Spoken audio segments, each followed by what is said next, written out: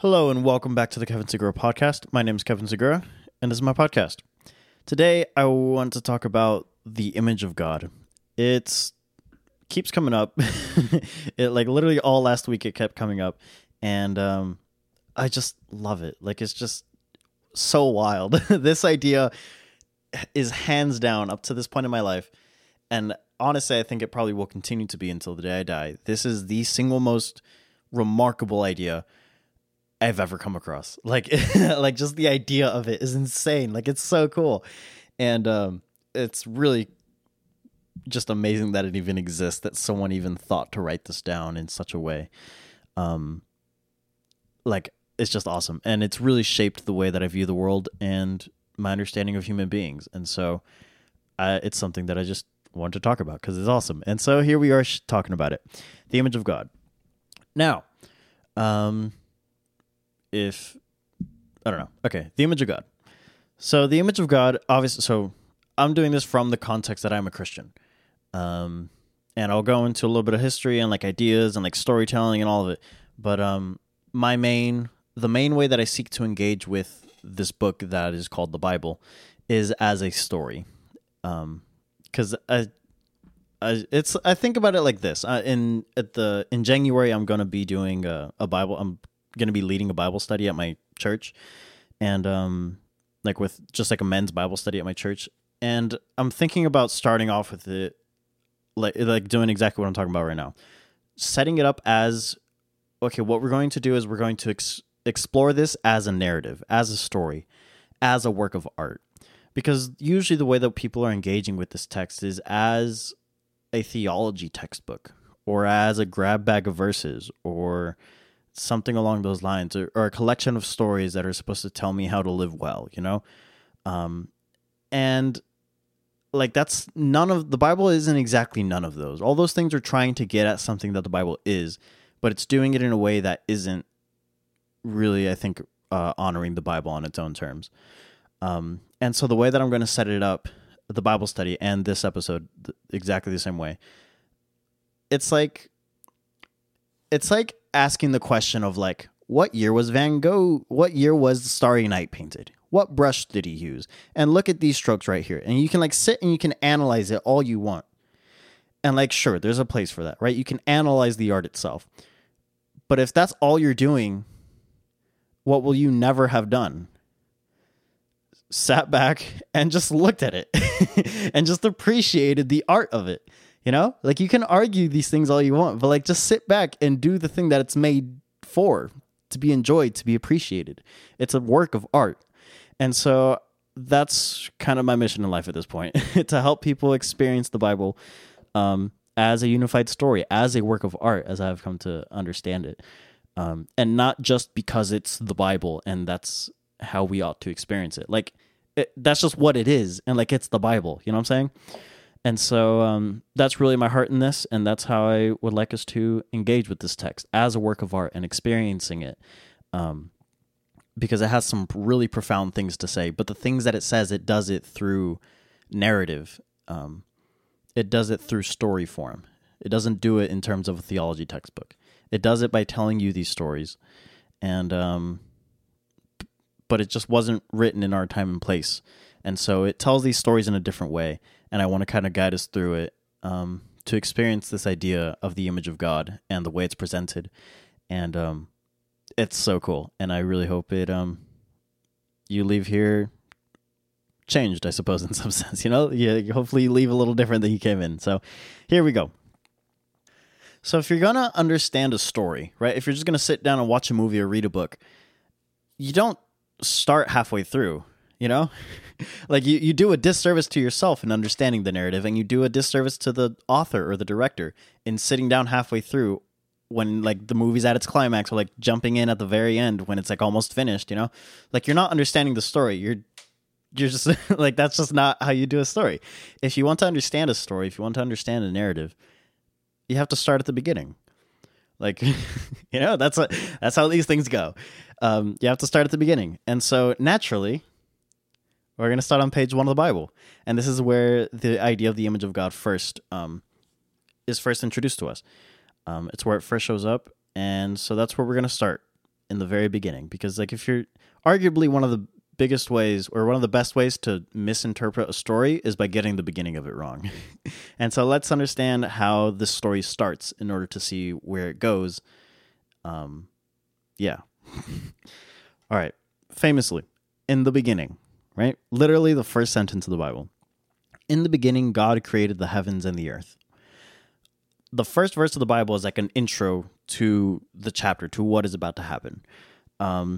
And again, we're exploring this just as narrative. And so we're not going to get into discussions about how, where, when, that's not what we're doing here. We can do that another time. I would love to do that.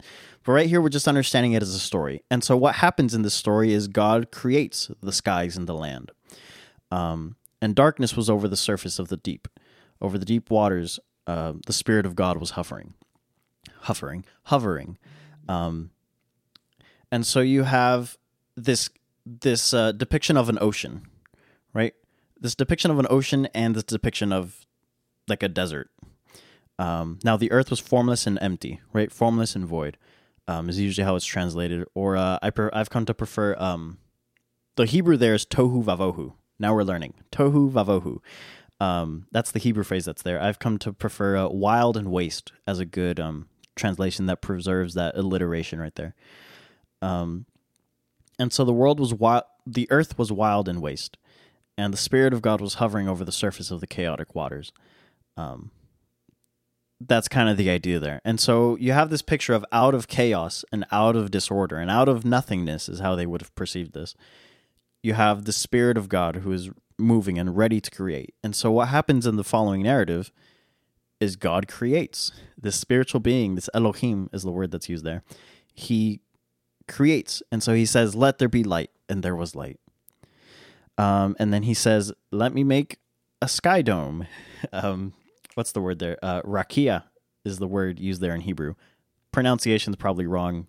I know, sorry. But rakia is the word that's used there in Hebrew. And it's like a sky dome. But basically imagine he's like making the sky. And then day 2, day 3, day 4, and he makes this world. And he makes it in 7 days. Well, 6 days, and you rest on the 7th.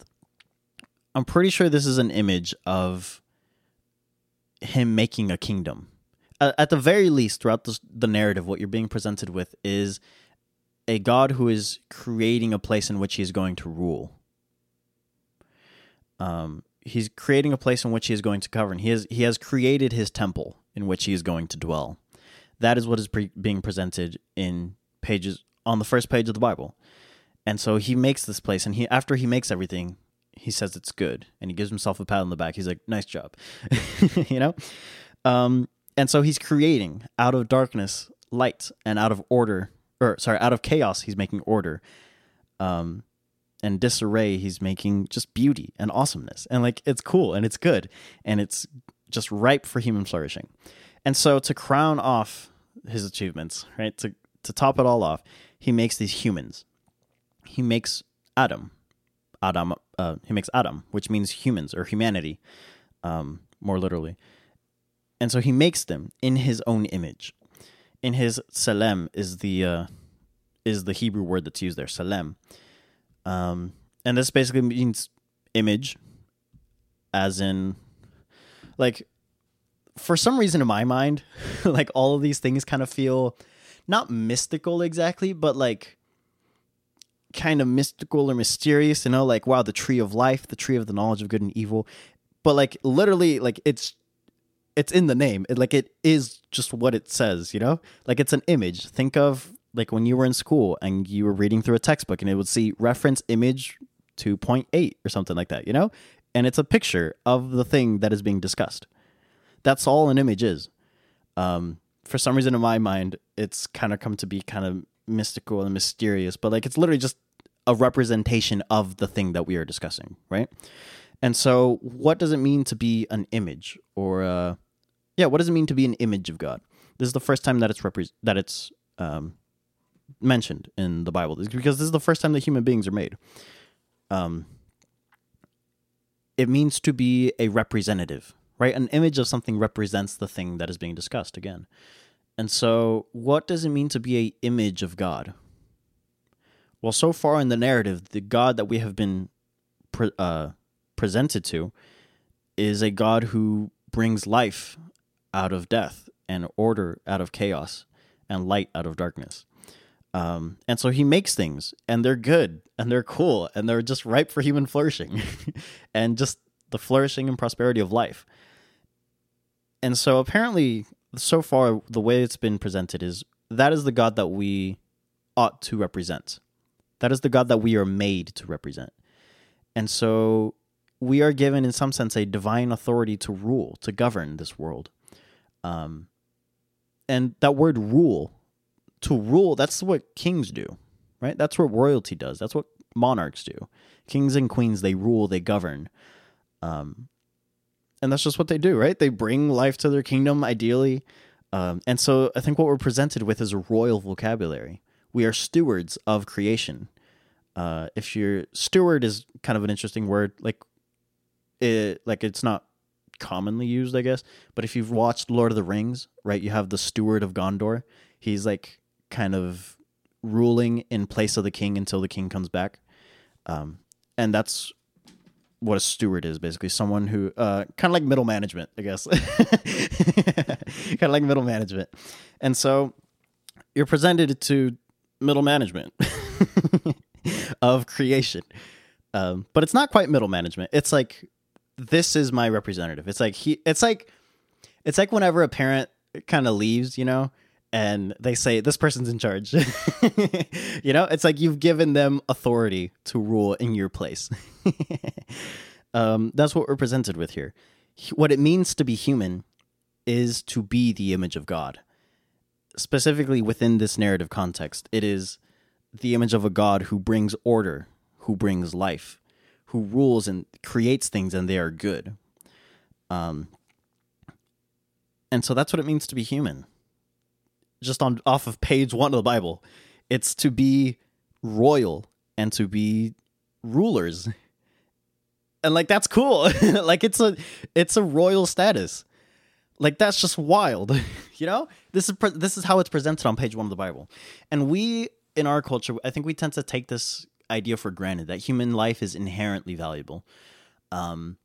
We're just like, okay, yeah, like we kind of already think about that. I'm an American. In our Western culture, that's kind of generally how we think of things, I think. Until it comes to abortion, but that's for another time.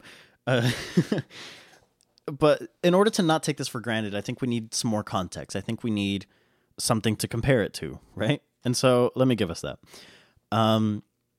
For example, the idea of the image of God, this is not unique to the Bible. Like, other cultures had images of God, right? This is happening within an Eastern context. This is an Eastern document. These pages were written in Israel. This is the Middle East. And so in their context, like, kings were the images of God. And so you take Pharaoh, the pharaohs of Egypt, Babylon, the kings of Babylon, the kings of Assyria, and all these other empires. They believed that the kings were the images of God. In many cases, the literal physical embodiment of God. And so that's how most other like kingdoms ruled. It was just the king, and he was the one who was doing these things, who was ruling, who was just doing all the stuff around here, kind of in charge, in charge of this human project. But the Bible, it takes this idea and it just kind of flips it on its head, and it's like, no, it's not just the king, it's not just the monarch who's in charge, it's all of humanity. And so what it does is it invites everyone to participate in the human project. It's not just the king, it's not just the monarch who's in charge around here, it's all of us. We're all royal in some real sense, as a collective and as individuals. Like, come on, that's cool. That's cool. I think the writers of the Constitution within an American context, the writers of the Constitution use this vocabulary, that all men are created equal with certain inalienable rights. That's a hard word. Inalienable rights, right? That's the vocabulary that they use. And I think they're picking up on like kind of these ideas, the idea that human life is inherently valuable. Because that has not exactly been the case throughout much of human history. just for context, for something to compare it to. And so this idea is just utterly profound. Like, come on, that's wild. And so we're all invited to rule and govern. But what does that mean? You know, like, we're not all going to get into politics. We're not all born into royal bloodlines. And so what does it mean to rule and to govern? For that, we need to flip the page to Genesis 2. And the way that it's presented, like what it means for human beings to govern and to rule as images of God, it looks like gardening. And so God makes a garden, and he puts humans in the garden to cultivate it, to cultivate the ground, to bring life out of this thing that is so potential, that has so much potential. He commissions them. He's like, this place is so abundant and it has so much potential. Take it somewhere. And that is the calling of humans. And again, when these people wrote, when this was written, this was a long time ago. It was agricultural societies. And so this makes sense within the context of just the world at the time. It was gardening for them. And so not all of us are going to be farmers, right? We are farmers, but not all of us, you know? And so what does it look like practically on a day-to-day basis? I think it's the professions that we choose, our roles as parents and children, and members of our communities, whether it be church or school, or nonprofits. It's the things that we do on a day-to-day basis. And I don't know about you, like, that's not normally considered ruling, you know? Like, like I'm not necessarily like playing my guitar and I'm thinking like, wow, I'm ruling right now, you know? Like, maybe you could say that if like you're skating or something, you're like, that rules, you know? I don't know, that's an interesting way. But like, we don't usually think of this as ruling. But like, what if we did? You know, what if we considered our day-to-day actions as engineers, people in the office, people working from home, in our callings as parents and children, and people in our schools? What if we did consider it as ruling and as a royal thing to do? And the people that we were doing it with were also a part of this, and they were also royal. Like, just what if? How would that shape the way in which we view the world? How would that shape the way that we interact with human beings who are also made in the image of God? Because mind you, again, it's not just the king. It's not just me. It's all of humanity, all of Adam. And that's how it's presented on page 1 and 2 of the Bible. That's insane. Like, that's so cool. It's literally just shaped for me personally. Like, me personally in my own life, when I discovered this, it just completely blew my mind. And it just shaped the way in which I interact with people. I was like, oh, this is like cool. These people are like also doing this. And to use maybe a more modern vocabulary, you could say like we're all kind of in some sense doing the same thing and going through the same things. Like we're all in this together in some sense, you know? All the good and the bad. And so that's just cool. It's an amazing idea that has, quite frankly, shaped especially in the West, where I'm from, the American West, like it's shaped our Constitution and our nation. The idea that human life is inherently valuable. Like that's rad. So when I was learning about these things, when I was really understanding these things, oh, by the way, links down below in the show notes of this podcast, to more helpful resources that just like literally everything that I learned from, I'm just going to link it down the podcast in the show notes, podcast, YouTube videos. It's all going to be there if you care to go deeper, which I highly encourage you to do. But at any rate, when I was learning these things, when I was listening to those podcasts and watching these videos and really taking it all in and having my categories blown, it was at a time when I picked up Narnia, the Chronicles of Narnia, specifically book 2, which is The Lion, the Witch, and the Wardrobe, right? The famous one, the only good movie that they made. The other movies were like mediocre. But anyways, The Chronicles of Narnia, The Lion, the Witch, and the Wardrobe. And I was learning about all these things, and I was putting all together, and I was reading this book. And C.S. Lewis, if you don't know, C.S. Lewis is the author of The Chronicles of Narnia. He was either Christian or Catholic. I don't remember. He was either Christian or Catholic. But he was clearly influenced by all these ideas, and he was a remarkable thinker of the last century. And it just came alive to me. Like, in reading his book how he understood all of this. I was like, I could see him picking up on all these things and connecting all the dots, and it was just so awesome. And so you've probably watched the movie, you may have read the book.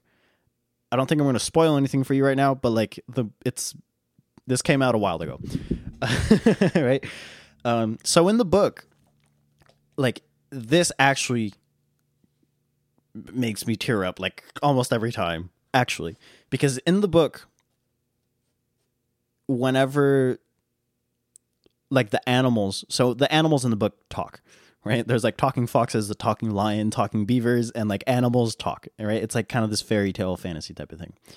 And so whenever the animals see or encounter one of the main characters who are humans, the animals bow to the humans and say, "Your Majesty" or "Your Highness." Like, come on. Could you imagine bowing to another human? Like, I like, some cultures do that, you know, particularly Western cultures, Asian cultures, like they definitely do that. But like here in America, in the West, we have no respect for anything. Not the government, not the president, not another human. Like we don't respect anything in the West. I don't know how we still exist as a society. But like in the East, you know, like in the East, it's definitely more honor shame culture. Like they, especially in Asian cultures, like they still traditionally bow to people, and like it's a thing that they do. And so in the Chronicles of Narnia, the animals are bowing to the humans, and they're called the sons of Adam.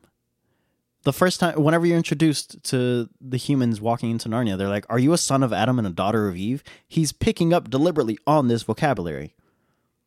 It means to be made in the image of God. And in the narrative of Narnia, the humans, the sons of Adam and the daughters of Eve, they are destined to rule over the creation. Like, that's literally pages 1 and 2 of the Bible. It's so awesome. It's so cool. And so, like, just that idea of human beings are royalty. Human beings are, like, the closest thing you're going to, like, literally images of the divine. Just that as a concept, the fact that that exists is remarkable. Like, that is wild. And like, again, just imagine if we lived in such a way as though that were true. And then for me, it's also like, think of all the ways in which we don't live as though that's true. Like, what if that is true? Think of all the ways in which we fall short of that. And not because a book told me so, not because it's written somewhere in a book, but like, just actually think. Like, in what ways do we actually fall short by our own standards? And so the idea of the image of God is just utterly remarkable. And so to continue with again, like we're literally only on the second page of the book. But to continue the narrative, to continue the story of where this story goes, you flip to page 3. And, well, things kind of fall apart on page 3 of the Bible. And we discussed this in the previous episode where we talked about social media and technology and the human condition. But I'll talk about it briefly. That what's presented is what enters into the relationship between God and man and humans is fear. And so you have trust initially in this relationship. You have trust and it's security. And knowing who you are. You are Adam. You are an image of God. You are made in my image. That is what you are. And then page 3, the serpent, the snake, shows up and he starts questioning these things. And he says, "Is that really who you are?" He says, "You're meant to rule, right? You're made to rule. That's what you're doing, sure. But God's holding out on you. But if you take of the fruit of this tree, if you define what is good and evil on your own terms, and you take that authority for yourself, then you will really be like God." But the irony of that statement that the snake makes in the garden is that they literally are the likeness of God. They are the images of God. And so what you have is, you have this snake that is deceiving humans into getting the very thing that they have already been promised. The humans are depicted as trying to get the very thing that they already are, that they already have. And like, isn't that facts? Ain't that the truth, you know? Like, just sit and meditate on that for a while, you know? Just sit and think about that. And then also, side note, I haven't mentioned this, which is kind of core to this, which I really should. Part of the calling is, like, part of the blessing that is said. So you have Genesis chapter 1, verse 27. So God made man in his own image. In the image of God, he created them. Male and female, he made them. The very next sentence says, God blessed them and said to them, be fruitful, multiply, fill the earth and subdue it, rule over the fish of the sea, over the birds of the sky, and over everything that moves on the ground. And so part of also what it means to be human and made in the image of God is to rule over creation, the animals, literally. And so human beings are made to rule over the animals. And what you get on page 3 of the Bible is not a human ruling over the animal, but instead an animal ruling over the humans. You see how everything gets inverted. You see how this identity crisis begins to form when we forget about who we are, what we are. And that's also one of the most profound things about this. The idea of the image of God is not that human beings it's not something that human beings have. It's not something that you have and can be taken away if you do a poor job. It's simply something that we are. It's how we're made. It's how we are designed as images, as royal images of the Creator. And so I think about it like this. This is the analogy that I've come to use. Think of it as like a jar or a vase, something that you fill up with water and then you pour it out. Like, it's designed to be filled up and poured out. That's what it is. It's made to do that. And so it can do that. But if you have holes in it, if you have holes in the bottom and holes everywhere, and like water's linking out from all kinds of places, you know? Like, it's still what it is. It is still designed to hold water, to be filled up and to be poured out. It's just not doing very good. It's just not doing a very good job of that, you know? And so I think of that as what it means to be human. It's not that we are no longer the images of God because we do bad things to each other. That's not what it is. Like, we are still images of God. We just do a poor job of it. You know? It's like, it's not like you're no longer, it's not like the jar is no longer a jar because it has holes in it. It's just a jar with holes in it. Right? It's not like we're no longer human because we dehumanize each other. We're just doing a poor job of living up to our potential as human beings. And so that's one of the most fascinating parts of this. It's not something that you have. It's something that you are. And so embrace that as your identity. It's just something that you are. You're a whole human being. And more than that, you're a one of one. And so back to the Constitution, you have all men are created equal with certain inalienable rights. And you just look around a room and you go, well, maybe not all men are created equal, you know? Like, some of us are built different. We have different skin tones, different facial structures, you know? Like, we're not all the same, you know? And like, yes, right? Like, we're not all exactly the same, but we are all human. And so embrace your identity as a human. And more than that, embrace your identity as a one of one human. You know? Because, like, there's plenty of humans. There's freaking 8 billion of us. But, like, there's only one you. And you have unique gifts to communicate and to make things and to understand certain ideas that other people simply do not have and will never have because of our life experiences and what we are. Split that up between male and female. Split that up between different cultures. Like, we're all utterly unique in some real sense, while at the same time all being human. And, like, that's cool. Okay, now back to the story. We get to page 3, and fear and insecurity enters the relationship because this identity crisis happens. He says, you're not living up to your full potential as a human. You could do better. You could be more like God. And so that happens. Story falls apart. But then there's this little detail in there. Where God, he's punishing the serpent. And just following the narrative arc, God is talking to the serpent, and he says, I will put enmity between you and the woman, between your seed and her seed. He shall bruise you on the head, and you shall bruise him on the heel. And so you have the problem. You have this rift in the relationship.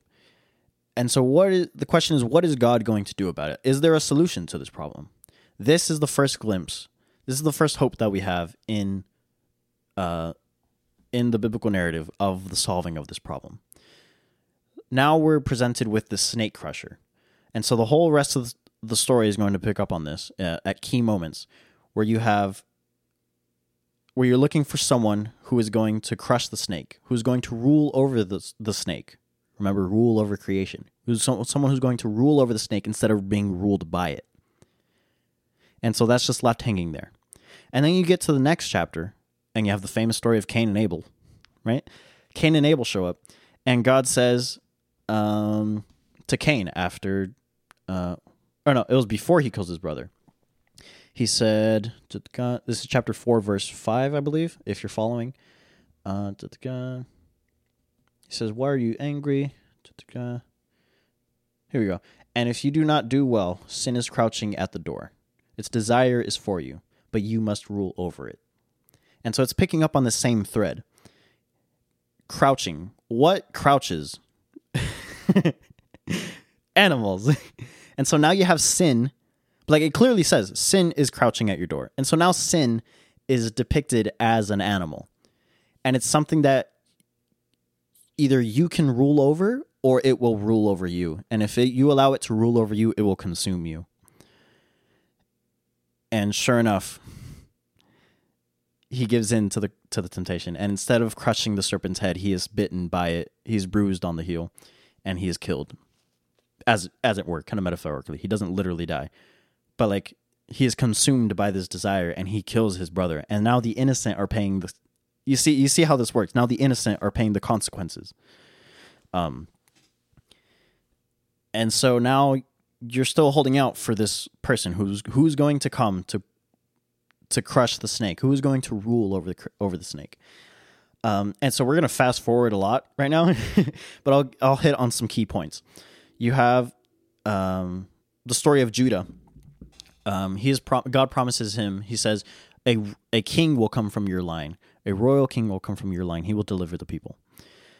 Now, this is after the nation of Israel is created and everything. Israel has come about on some level. And so he says, from you will come a king. And so you're waiting for this king, and like he doesn't exactly show up. You have the story of, the story of Joseph is important. It's really cool, but basically you think he's great and he's going to be the snake crusher, but like he's not exactly the snake crusher. And then Moses, he shows up and you're like, maybe it's going to be him. He was like rad. Moses is doing great stuff, but at the end of the day, he doesn't trust God. And so he falls into the same temptation. And he is consumed, as it were. And then fast forward to David. David. Fast forward to David. And he is a king from the line of Judah. He's a king from the line of Judah. And so you're like, wait, this is the guy. He's the king who was promised to the line of Judah. He's going to be the one who's going to crush the head of the snake. And again, he just replays the sins of his fathers, as it were. And instead of crushing the head of the snake and ruling over the serpent, ruling over this creature, he is consumed by it. And he allows the snake to rule over him. And so the story continues. And like just king after king of Israel, just same thing. Instead of ruling over the snake, over sin, over temptation, they are ruled by it, and it consumes them. And they go, instead of trusting, they go out of fear to their gods of war and money and sex. And it just drives the story into the ground. And that's how the Old Testament ends. The Bible, if you're not familiar, it's kind of broken up into two big sections. The Old Testament is the first half, which we just sprinted through, and the New Testament is the parts with Jesus in it, which we're about to get to. And so the Old Testament, the narrative story arc of the Old Testament ends, and the snake crusher never comes. The person who is going to deliver the people never comes. The king from the line of Judah, the king from the line of David, he never shows up. And so that is exactly where the New Testament picks up. If you in the way that our Bibles are ordered, if you flip the page to the New Testament and you start reading, you're met with a genealogy in the Gospel according to Matthew. And what did, like, genealogies are fun. I guess genealogies are interesting, you know? But pay attention. They're very important. But there's 3 main movements in the genealogy on the first page of Matthew. And it shows you how Jesus is a son of Abraham or a son of Adam, to connect the dots here, because I kind of skipped over Abraham. But he's a son of Adam, obviously. He's a human. And he's also from the tribe of Judah. And he's also a son from the line of David. And so you're like, wait, are we being introduced to the snake crusher right now? Like, that's what it's doing. That's what that genealogy is doing. It's connecting all these dots that I just sprinted through. Again, links down below for more in-depth studies on this. And so you're presented to Jesus as the connection of all these dots.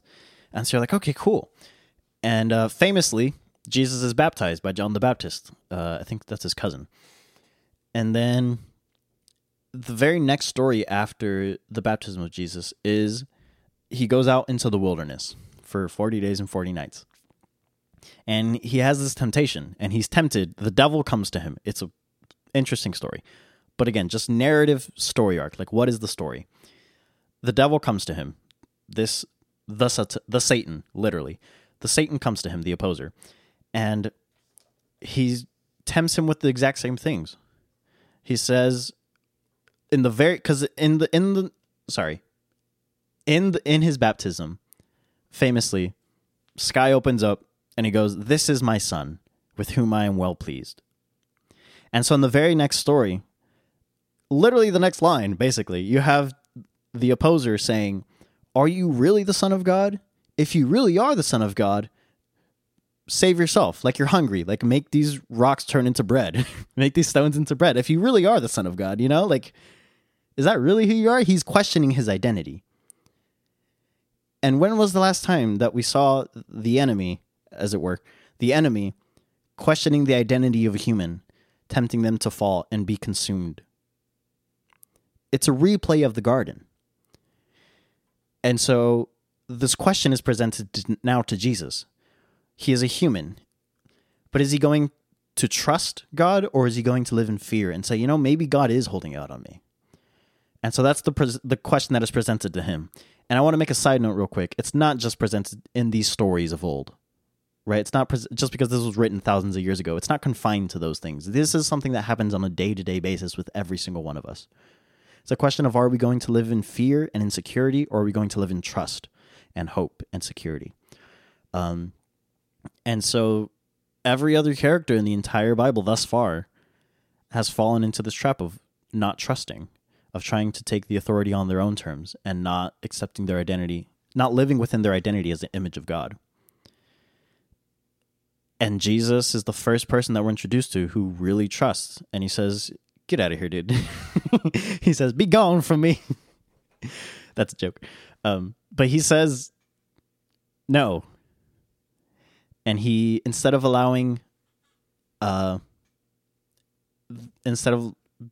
being ruled by the beast, he rules over the beast. And he lives in trust and within his identity as a human, as a son of Adam. Again, just narrative, because if you just follow the narrative, because if you're trying to get theological, you can say otherwise, but just follow the narrative. And so he's out there in the wilderness trusting God. And it's great. He's presented as a human who trusts God. And like, that's the thing that we've been looking for from the very beginning. He's crushing the snake. And so what he does once his ministry starts is he begins crushing the effects that evil has had on the world.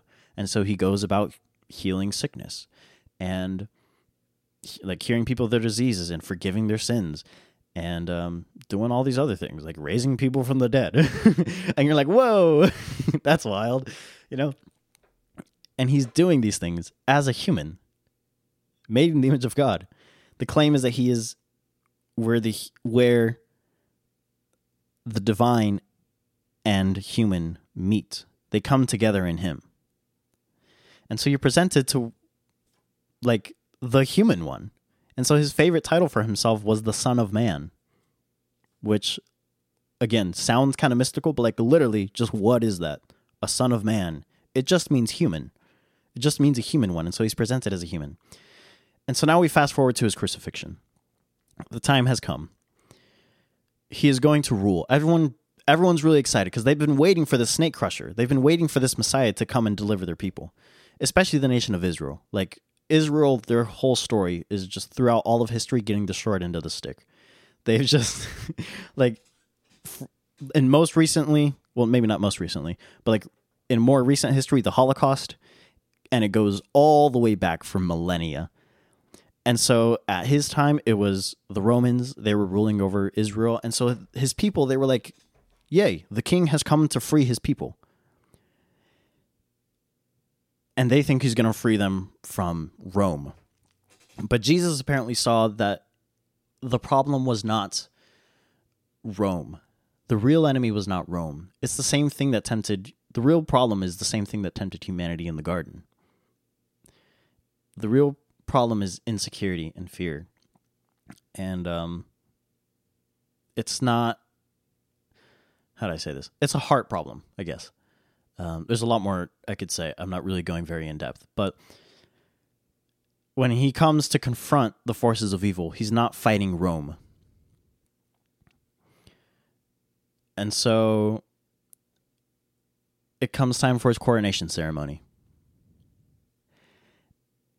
And when he goes up to be crowned, he's given a crown, all right. But it's a crown of thorns. And he's given a robe, but it's not like royal, and it's not like purple and velvet and soft. And he's lifted up, but he's not lifted up like in a royal way. It's not like he's standing and everyone's bowing. No, he's lifted up on a cross. And everyone says, this is the King of the Jews. And that's his crucifixion. That's his coronation ceremony. He's given a crown and he's lifted on high for all to hail. King of the Jews, here he is. This is the human who came to reign on God's behalf.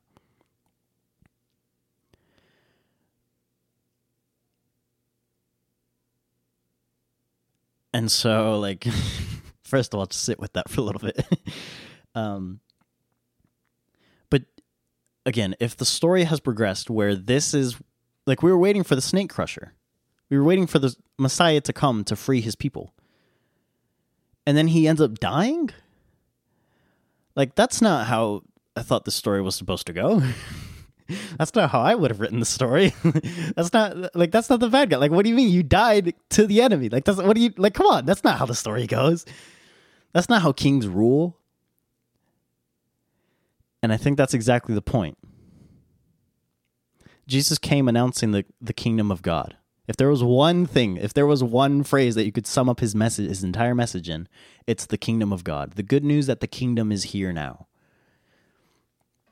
And so he came announcing the kingdom of God. And if you recall from the beginning of this story, it's the kingdom in which we were made to co-rule. We were made to rule alongside God in this partnership, this human-divine partnership. We were supposed to rule alongside him in trust and in unity and in security. But we forfeit that with fear and insecurity and forgetting our identity as a whole human being made in the image of God. Again, it's not something that can be taken away from you. It's something that you are. And so what would it look like if we really embraced that? If we really lived by trust, believing that the world was abundant, and really believing in our identity as images of God? What would that look like? Jesus came, and I think that's the prime example that we could point to. I think that's something that we can tangibly point to and say, that's what the kingdom of God looks like. That's what he ushered in, is it not? Apparently, it looks like sacrifice and generosity and kindness and compassion and truth and grace. And these seem like kind of biblical words, you know? They're like very like biblical kind of vocabulary, I guess. I don't usually like using words like that. But I think what Jesus did is he was the human that we perpetually fail to be. He became the human, like he just was the human that we perpetually fail to be, the thing that we were made for. That's what Jesus was. And so he, of course, it's a tragic story, except for when you turn the page, he's resurrected. And it's a weird thing. Like, he's resurrected. I don't know, like, it's a tall claim, I know. But again, if we're just following the narrative context, to be clear, I think I do believe that. But if we're just following the narrative context, like, if we believe that the universe is created out of an act of love and generosity and abundance, then I think in some sense I think a logical conclusion from that is a phrase that Paul would later use to say, "Death, where is your sting?"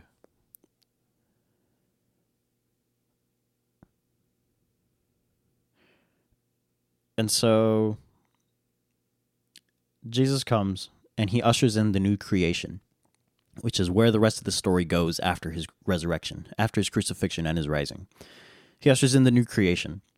And this has been the hope from the very beginning. It's this idea that human beings, like, there's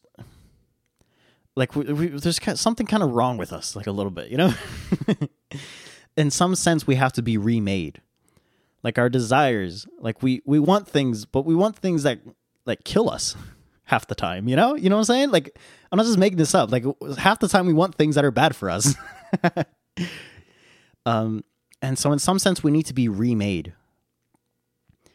And later biblical authors, Paul will say, if you, he'll say about himself, "It is no longer I who live, but Christ who lives in me." Or if you are in Jesus, you are now a part of the new creation. The new creation is in you. And so I'll just offer my personal experience, like, literally the story in the way that I have presented it to you, this narrative of human beings are made to rule, and, like, we are royalty, and Jesus came to be the royal human that we perpetually fail to be for ourselves. Like, this story, particularly the climactic moment of the king actually becoming king when it comes time for his coronation ceremony on the cross, it has shaped the way that I have viewed the world. And not just saying that because I'm supposed to as a Christian. Like, that's actually the case for myself. This story has made, like, I'm just a different person in light of this story. I just am. I don't know what to tell you.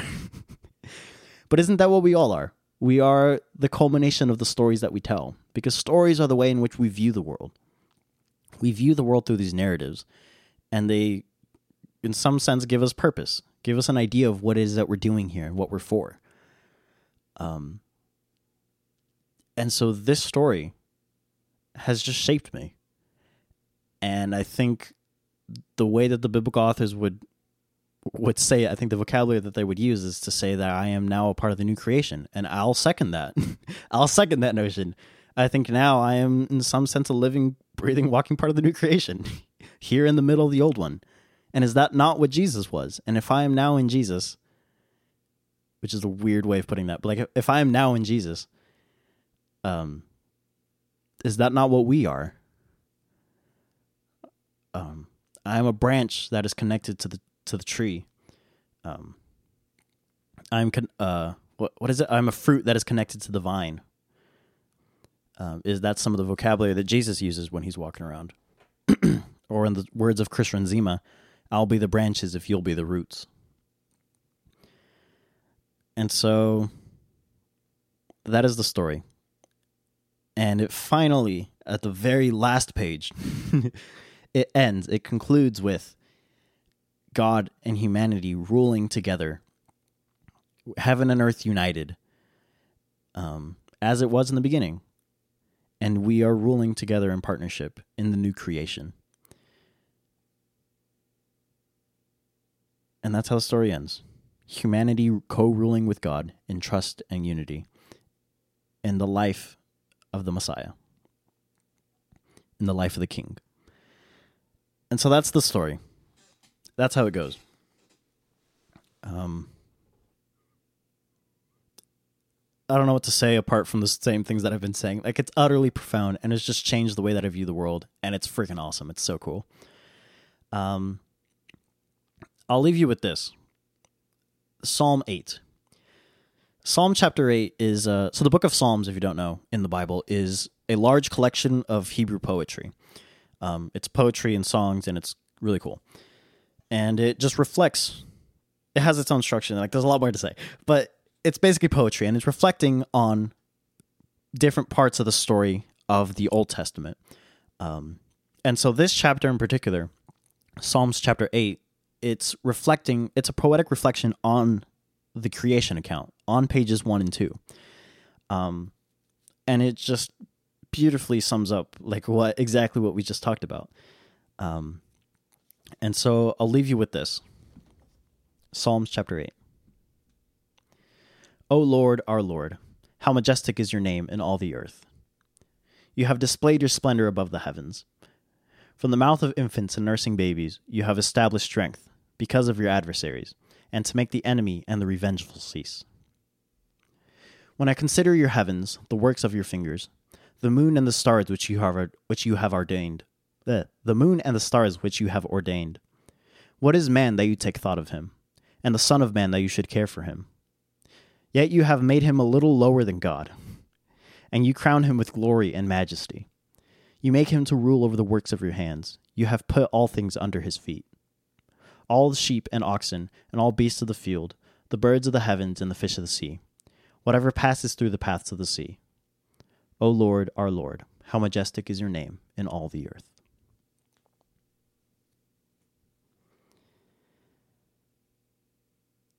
Amen. I don't know what else to say. Like, amen, dude. Come on. Amen basically means true debt. Like, I'm not even lying. Amen basically means true debt. And so, like, that's all I got to say. True that, man. That's, in light of the story that we just read, I think that's a good way to end. And so with that, I'll leave you. Again, show notes, check them out. There's links that explore all of this, probably way more concise than I did, or just in a different way than I did. But the links that I'll leave below really shaped me as a human being. Like, they just did. Really broke apart my categories and made new ones. And so I hope that they do the same for you. If you would care to reach out to me via socials, Twitter's a good place. I'll leave, again, links down below to all of it.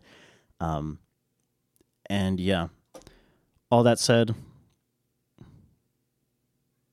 I hope with this, you can kind of embrace your identity, like, especially if you're dealing with like insecurity, you know, because like that's all it is. It's insecurity. It's fear. It's an identity crisis. We don't know who or what we are.